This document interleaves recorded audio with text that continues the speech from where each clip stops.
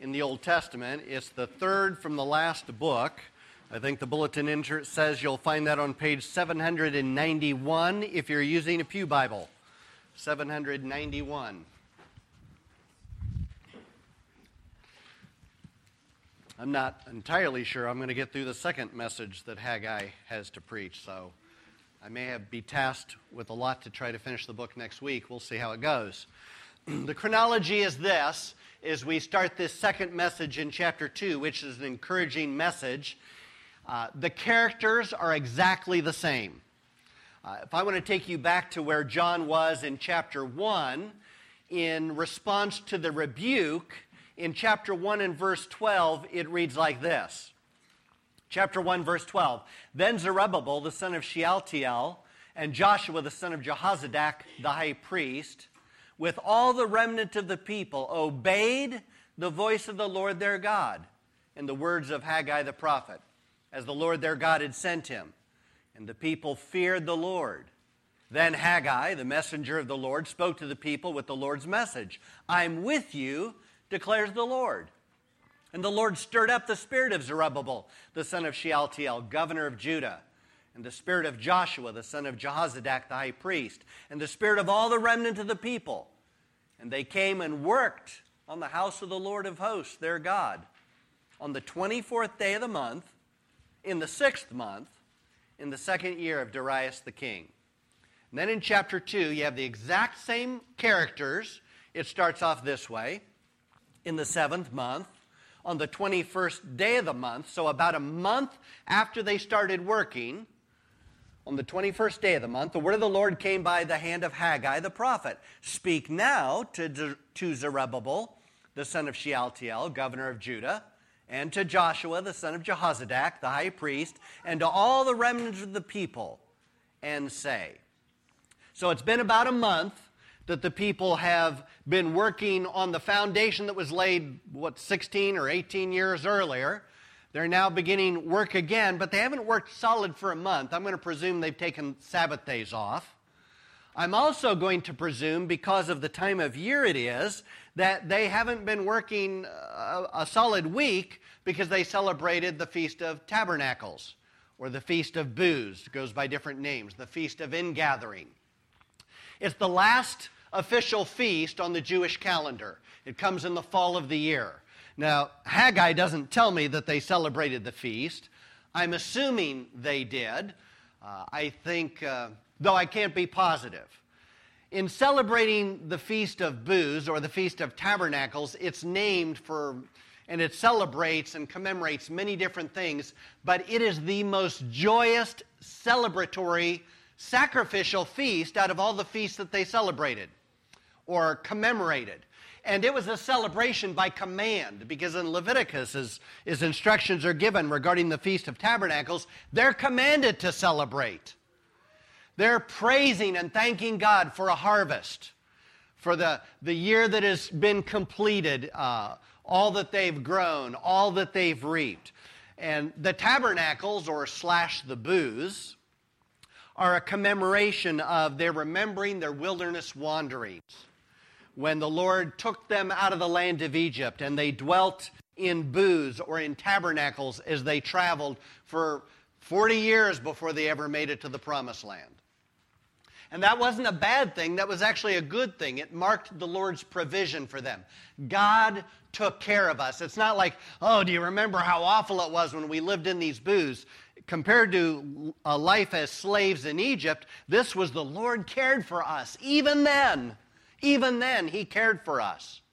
It anticipated a harvest, or it thanked God for a harvest, but it anticipated new rains during a season of rain that would kind of set the stage for the next year's crops.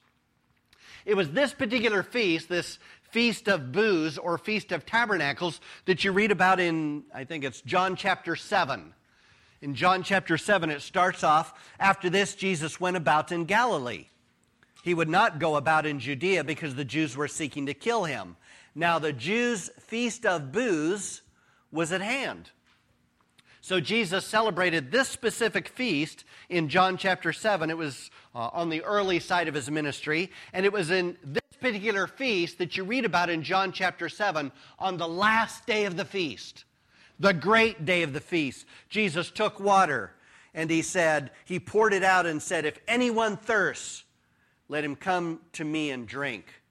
Whoever believes in me, as the scripture has said, out of his heart will flow rivers of living water."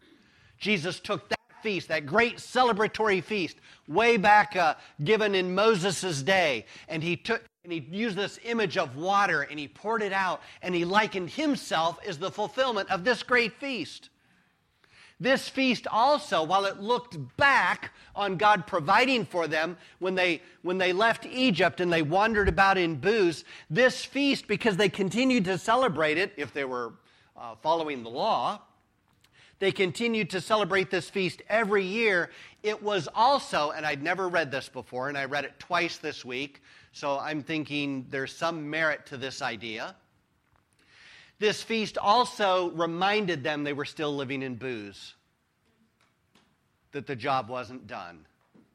Yes, they were brought into the promised land, but Hebrews tells me they never really entered the rest.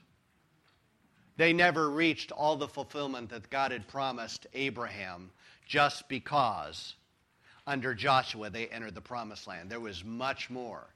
And so by celebrating the Feast of Tabernacles and Booths, it looked back, but it also reminded them, you know what? We still live in tabernacles. Which kind of reminds me of what I'm trying to communicate today. You know what? We may be Christians saved by grace, but the job's not done yet. We still live in tabernacles. We still live in booths. And we still need some encouragement because we still falter. So that's where I'm going with this. And the people need a word of encouragement, because I don't think they're celebrating in the sense of fulfillment, or even in the sense that they might. Because verse 3 starts off with some questions. Those questions are, who is left among you who saw this house in its former glory? How do you see it now?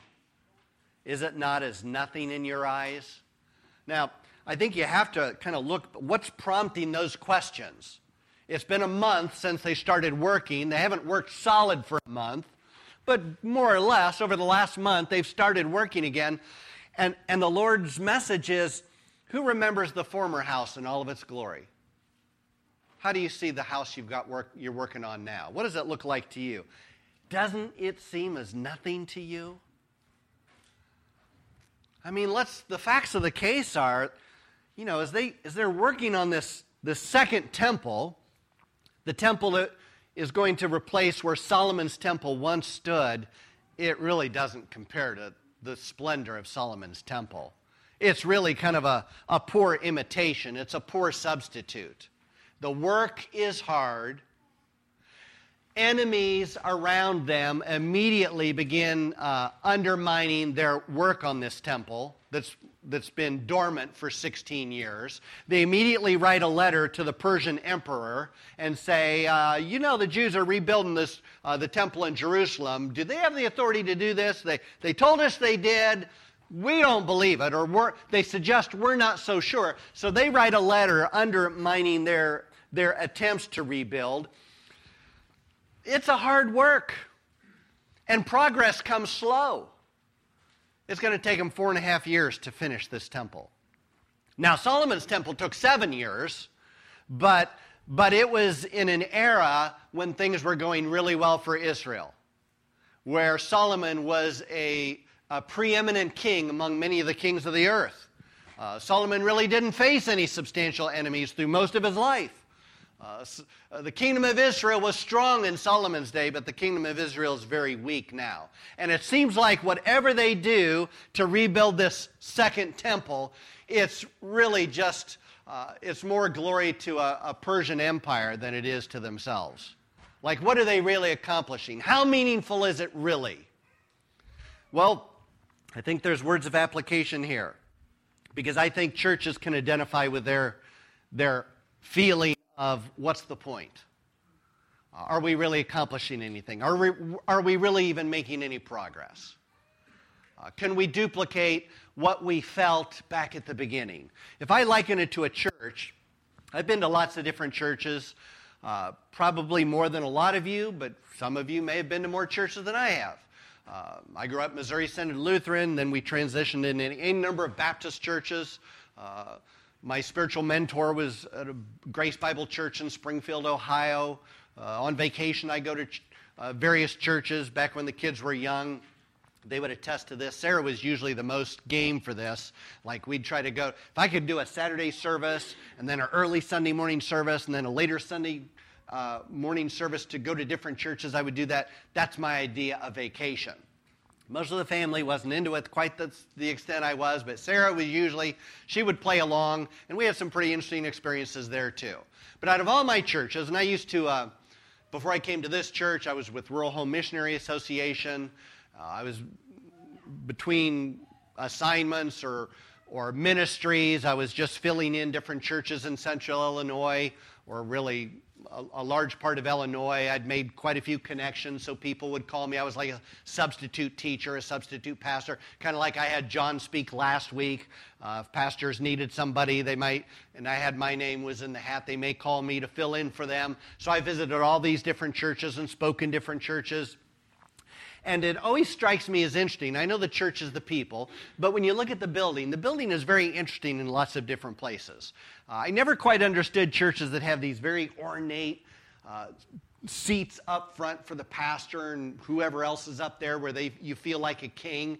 Like, that just doesn't seem like what a church should do in regard to how much the Bible speaks about humility and lowliness, and then you're going to put the pastor in this great kingly chair. So if that was a Christmas idea, I nixed it. But after 26 years, I really didn't have my hopes up. I've been in churches where, I remember back when Jeff Bolin, for a short time, Jeff Bolin from our church, he's in Michigan now, but Jeff Bolin for a short time was an assistant over at Lakeview Baptist Church over on William Street, and our church went over there on a Sunday night just to kind of support him in this new ministry. And I remember at that particular church, it was a dated building. You could always tell a church that had very dark paneling, and a lot of paneling was probably pretty dated. And I remember up front, they had like this life-size church covenant. Like a lot of churches, Baptist churches had a church covenant. We had one when we first got here, and it was on the inside hymnal, but they had it like life-size plastered up in the paneling. And it was a mixture of things the Bible said as well as things that they believed this is what the Bible meant to say. This is the application. And I always thought, wow, that'd be rough. And then something else that was rough that's happened at a lot of churches, they have an attendance board. Now, we have an attendance board, but I don't have a problem with this attendance board. The attendance board that I always thought was questionable, and I'm like, why would you want to do that? And I know any number of churches that were like this. I actually candidated at Oriana Baptist Church before I came here, and they decided they didn't want me. But I told them the same thing I told this church. I'm like, I'm just not that Baptist. And they're like, yeah, we'll pass. Because I think they were that Baptist. But they had an attendance board, and one of the lines on their attendance board was record attendance. Record attendance. And their record attendance at Oriana Baptist, I can't remember if it was in the 170s or if it was over 200, but it was pretty impressive. Now, when I was there candidating, I wasn't impressive, and their normal attendance wasn't very impressive. And my experience has been the churches that have that record attendance on the attendance board, it's a far cry from the current attendance. It's a far cry. And no matter what that church tries and how hard they work, they're reminded, we're not the church we used to be. We're just not. We try hard. We do things. We come up with ideas. But we're running out of gas. It's just not the same. I think that's the situation that Haggai finds. No matter what we do, let's be honest. If everybody's involved in this project, it's not going to be Solomon's temple. Our best days are behind us. And all this is really going to do is remind us that there were better days in the past. What do you say to a church like that? What do you say to a people that are building a temple when their better days look like they were already past? What do you say to individuals? I've talked about the struggle of the Christian life. where maybe your best days were behind you. There was a time you were really excited to, you wanted to read the Bible. You didn't have to, I know I need to read the Bible. You didn't have to force yourself to do it. You didn't have to force yourself to pray. You didn't have to force yourself to, share your faith. Talk about what Christ means to you. There was a day where that came easily. But what do you do so many years later? And it's a bit of a struggle. And you feel guilty about it. And you're not exactly sure how to solve the problem. What does God's word have to say in a situation like that? That's Haggai. And what's going to happen in this encouraging message is that the Lord is going to give specific instructions for the present situation. He's also going to give some specific encouragement for the present situation, and then he's going to give them also a future hope and some future promises. What does the church need to know? I mean, our church is the high attendance of this church ever, the highest average, certainly hasn't been when I was here. I've been here 26 years, and there's times I get discouraged that I think more isn't happening than what it is. I remember for 15 years here, our average was somewhere probably between 60 and 70.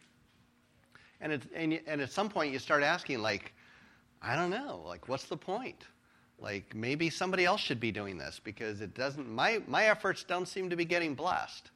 I remember, if I were to tell you dark stories, I can remember there was a time where because I was kind of shocked. I always thought, if you do church, if you treat God's word like I think it's meant to be treated, the windows of heaven are going to open. And I'm trying to teach the Bible like that, and the windows of heaven are opening. And I'm telling God, God, it would be nice if you helped. I'm doing my part. So open the windows of heaven and let them come. And for 15 years, that wasn't my experience. And since then, it's ups and downs. There's an ebb and a flow. But, after 26 years, never mind how old I am, but I'm not a spring chicken. And at some point, you start looking back and you think, so what's the point? What have I really done anything? Have I accomplished anything? Is it meaningful what I'm doing? Has there been any progress? You ask those types of questions. That's why Haggai is written. So it starts off this way. Here's the solution. Verse 4. Yet now, be strong, O Zerubbabel, declares the Lord. Be strong, O Joshua, son of Jehozadak, the high priest. Be strong, all you people of the land, declares the Lord. Work, for I am with you, declares the Lord of hosts. According to the covenant that I made with you when you came out of Egypt, my spirit remains in your midst. Fear not. 3 commands. It's super simple. Number 1, be strong. Number 2, work. And number 3, fear not. The be strong is given to each of the players. Zerubbabel's told to be strong. Joshua is told to be strong, and all you people are to be strong. This isn't an exhortation to the few. This is an exhortation to all of the Jewish community. You are all tasked with, be strong. It's the same command that Moses gave Joshua. Be strong. The Lord gave to Joshua, be strong. You're going into the promised land. Be strong. It's what David told Solomon. David's getting ready to die. Solomon's going to be the new king. David tells Solomon, be strong. I think the message for our church, for any believer, for any church is, be strong. Number 2, work. Work. Do what you can. Get to work. Do something. I know you've been told that you are charged with faithfulness, not results. So be faithful in the work. Be faithful in the work. As the Jewish community is rebuilding this temple, what their work will not accomplish? No matter how much work they put into this second temple, it will not be worthy of the Lord's name. It will not be worthy. It will not be worthy of the Lord's glory. It will not be worthy of who the Lord of hosts really is. It won't be worth it. No matter how much I pray, it will not be worthy enough of who God really is. No matter how much I read and study the Bible, it will not be worthy of all that He's entrusted to us. no matter what you commit yourself to as a believer, whatever the work is, it will fall short. It will. It's not going to be good enough because God is infinite. He's perfect. And our efforts are flawed, and they fall short. It's exactly what Solomon prayed when he built his temple. And he said, Lord, the very heavens can't contain you. How much less this simple temple, which I think would have been one of the 7 wonders of the world. But it still fell short.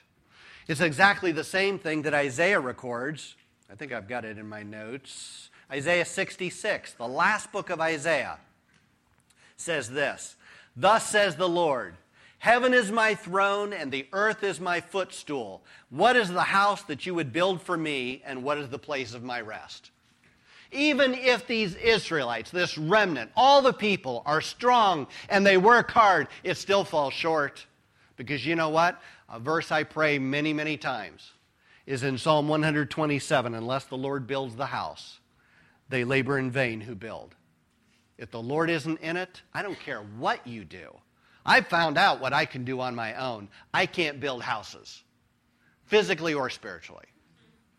Unless the Lord is in it, it falls flat. That's the message of Haggai.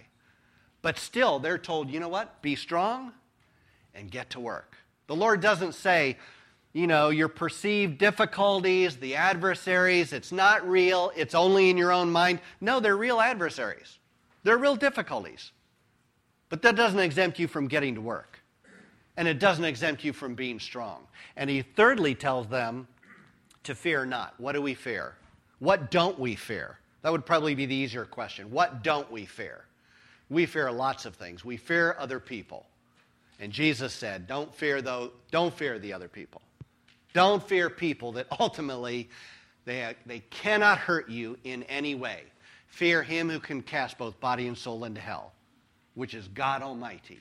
Fear him. Let your conduct be shaped by the Lord of hosts rather than the people around you. I am so affected by the people around me. My conduct is so affected by the people around me. If it weren't, I probably would be a lot more expressive when I worship than what I am. But I was raised a very rigid Baptist, and before that a very rigid Lutheran. And you didn't do things that were very expressive in those churches. And I'm affected by that. And you're affected by people around you.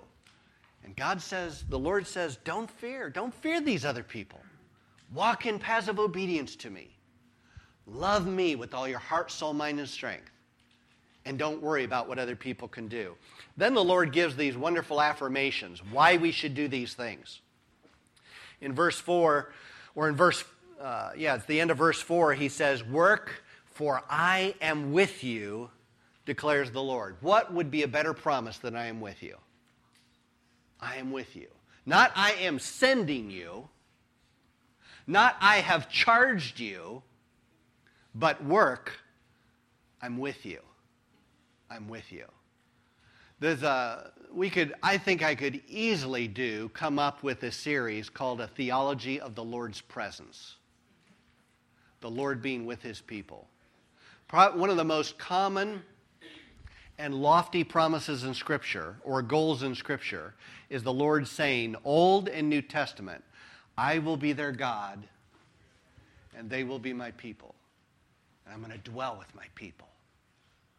Our destiny, the redeemed of the Lord's destiny, is right here on this earth. It's a new earth. It's a new place. It's kind of purged. It's been redeemed. It's been changed. But it's right here on this earth. If you think one of these days you're going to be up past the clouds, you're in for a disappointment. You're going to be right back here on this earth. And God is going to be with his people as he was with Adam and Eve in the garden at the beginning. It all goes back to the way it was. I will be with my people. You will call his name Emmanuel. God with us. He's going to be with us. He was with us 2,000 years ago. He dwelt with us. And he will dwell with us again, according to Revelation. Jesus said, before he ascended to the Father, he said, go therefore and make disciples of all nations, baptizing them in the name of the Father and of the Son, and of the Holy Spirit, teaching them to observe all that I've commanded you. And behold, I'm with you always. I'm with you always, even unto the end of the age. If he's with us always, even unto the end of the age, we haven't reached the end of the age, get to work and be strong. Get to work and be strong and stop fearing. He's with us. He's empowered his church and his people to accomplish the task that he's given us. Says, I'm with you, declares the Lord of hosts. This is the 6th time out of a total of 14 times he will identify himself as the Lord of hosts. So in 2 chapters, that averages out to 7 times per chapter. The Lord identifies himself as the Lord of hosts, because you know what? Any promise I am with you is only as good as the ability behind it. Somebody can say, I'm with you, and they're no stronger than you are. But if the Lord of hosts, if the Lord of heaven's armies, is the way the New English translation translates that phrase, if the Lord of all heaven and earth says, I'm with you, then why would you fear? Why would you fear your circumstances or your neighbor? Why would you fear your adversities? You may struggle in them. You may shed tears, but why would you fear? And why would it keep you from working? The Lord of hosts is with you. He's with you. A really good example of that is found in 2 Kings. It's a little story about Elisha the prophet, and he's with his servant. And it's a terrific story. If you want to read it on your own, it's 2 Kings chapter 6. And you probably, if you know the story, it's the king of Syria keeps planning attacks on Israel. But every time he plans an attack, it's circumvented by the fact that the king of Israel knows what's coming. And he's like, somebody's betraying, what do they call that? It's a leak. Like somebody's leaking out this information, what I'm planning to do. And they're like, well, it's the prophet. Israel has a prophet, and he's telling you what you're going to do. It's like he's in your bedroom. And so the king of Assyria gets his chariots, and he gets his army, and he goes to Israel, and they're like, where's the prophet? And the prophet's over there. And so he goes to the prophet's house, and he surrounds the prophet's house. And the servant of Elisha goes out, and he's like, fearful. This is not good. You've got the king of Assyria with chariots and weaponry that we don't have, and they've surrounded us. We're in trouble. And Elisha prays that the Lord would open his eyes to see the armies of heaven, because you know what? The Lord is with his people. And when the servant's eyes are open, there's no reason to fear. If God would only open our eyes. In a sense, he has. He's given us all of his word. It's this completed word what he's promised us and told us. We just have to believe it. We just have to act as if it's true and get to work, being busy, the kind of believers that we ought to be, because he's with us. So the Lord of hosts is with us, according to the covenant I made with you when I came out of Egypt. That's another terrific story. It's in Exodus chapter 33. The Lord promises Moses, I'm going to be with you. It's one of the, such a good story. Because Moses tells the Lord, he's like, Lord, you've said, I know where this is headed. We're going into the promised land.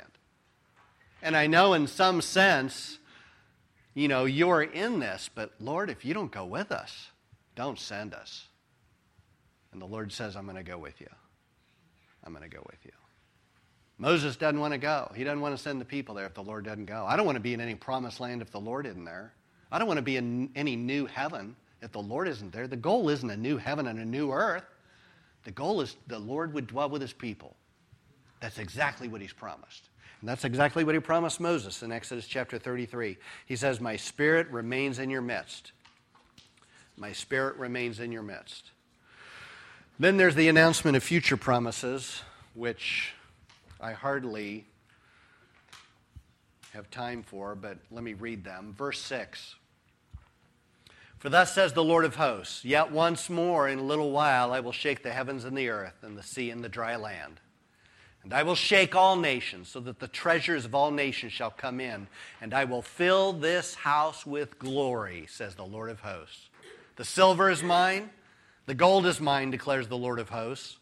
The latter glory of this house shall be greater than the former, says the Lord of hosts.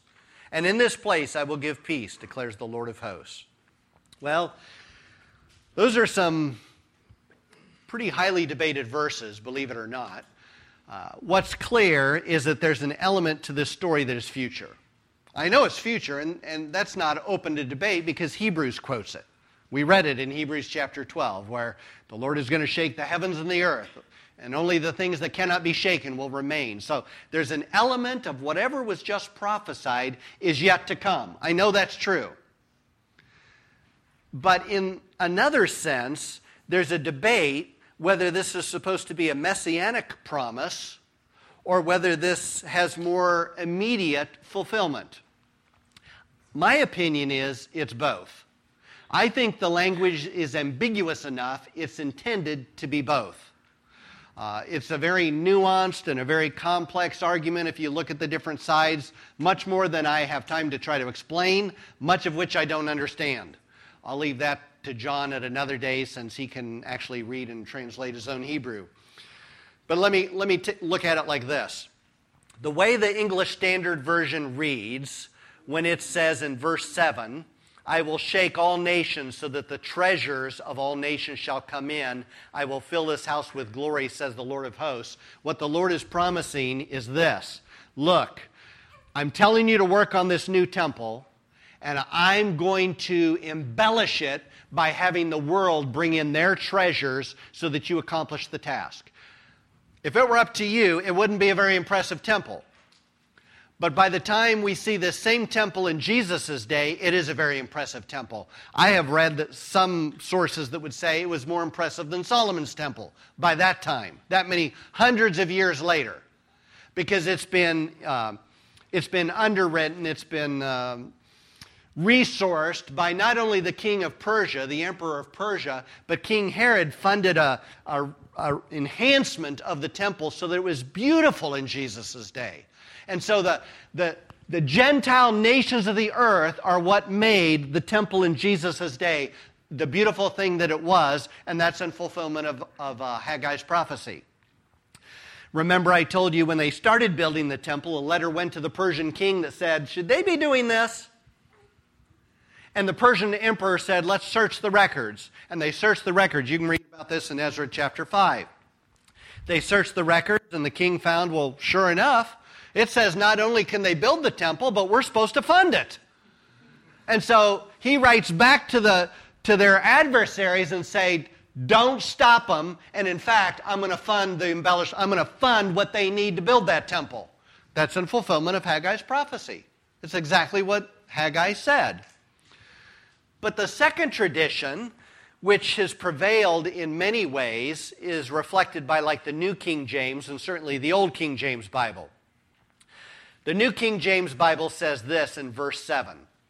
I will shake all nations, and they shall come to the desire of all nations, and I will fill this temple with glory. So instead of talking about the treasure of the nations will come, it talks about they shall come to the desire of all nations, and that's in reference to the Messiah. We sing two songs at Christmas time that have reference to that. One is, O come, Emmanuel. O come, desire of nations come. And then there's a verse in Hark the Herald Angels Sing that also refer to the desire of nations. It's not in our hymnal because there are a couple verses that never made it, one of which refers to the desire of nations, that Jesus, the Lord's promised Messiah, is the desire of nations. And we look for him and we pray for him now to come back a second time as they looked and prayed that he would come the first time. The desire of nations. And the glory of the second temple is greater than the first, not because the Gentile nations of the earth have made it such a beautiful thing, though that's true. And on one level, that's a fulfillment. But the reason why the second temple's glory is so much greater than the first temple's glory, because the Messiah is there. He is the glory of the Father. He is full of grace and truth. There is no greater glory than the Son of God, and he walked in those temple courtyards. And so the glory was greater because Messiah graced that second temple. I think both are true. I think one is a precursor. It's a foretaste of what would be ultimately fulfilled in Christ when Christ actually came. I'm going to open it up for comments and questions. There's a lot more that could be said, but that's about as far as I want to go to leave you some time. Thoughts, comments, questions? Carrie. So is this the same Joshua that is after Moses? No. The Joshua and Haggai? No, same name, completely different character. That would be a very old Joshua if it were this. Yeah. No, different. Joshua is a hugely popular name. Technically, that's really Jesus' name. I mean, yeah. Jesus was actually Joshua. Different Joshua. Yeah, this Joshua is a high priest, so that means he was from the tribe of Levi. Joshua, I don't know about Moses and Joshua back then. I guess he might have been from the priestly tribe as well, but Jesus wasn't. Sarah. Talking about the Feast of Booths and how the Israelites live that prepared us for this very thing as God who has given us the Spirit. I'm with you. Yeah, you're still in a tent. No matter how many blessings you experience from God right now on this earth, you're still living a tent existence. The fulfillment is yet to come. Yeah. Lori. Is it That was a physical with you as well as a spiritual with you. is that why we don't have any of that New Testament Well, except for the Holy Spirit? right. Is it still that? Which is no small thing. Right, but it's like we with us. There's, to address that is so many different levels we could address that. Like, C.S. Lewis talks about, if we have this longing within us that nothing in this earth can satisfy, doesn't that suggest we were created for something more? I think he's exactly right. No matter what we pursue in life, it will fall flat sooner or later. Sooner or later. The things that I gave my life to when I was younger and as a teenager and then in my 20s, and these different interests that I have that are so consuming for so long, eventually they run out of gas. I guess the Baptist perspective of I just can't wait to get to heaven to be with God. Right. Like, It will be the culmination of what is in progress now. What is in progress now, what is a foretaste, blessed assurance, Jesus is mine. Oh, what a foretaste of glory divine. We have a foretaste now of what will one day be complete. But Dr. Greer, one of the things he would say, like, if you think in the kingdom of heaven, that we're going to be tourists taking pictures, you're like so wrong, because we will be tasked with stewardship on the new earth, like Adam was tasked with stewardship. Adam wasn't just like, every day I'm just enjoying the good life, and then the Lord walks with us in the cool of the day, and it's just like no cares, no worries. He had no cares and no worries, but he had task. His task was to care for the garden. We will be tasked with caring for a new earth. So there will be task, and the Lord will be with us in the fullest sense, in which we only have a foretaste now. Yeah. Jonathan. Kind of interesting to think that rest because you don't have to worry about the end result. And however the Lord wants to build his house, that's on him. That's on him. Let's close by singing a cappella. We'll just sing a verse of O Come, Emmanuel. 218 in your hymnal. 218. Let's sing the first and the last. You know the first verse best. Let's everybody stand. We'll sing verse 1 a cappella, then we'll skip down to verse 4 and know that it came from the prophet Haggai.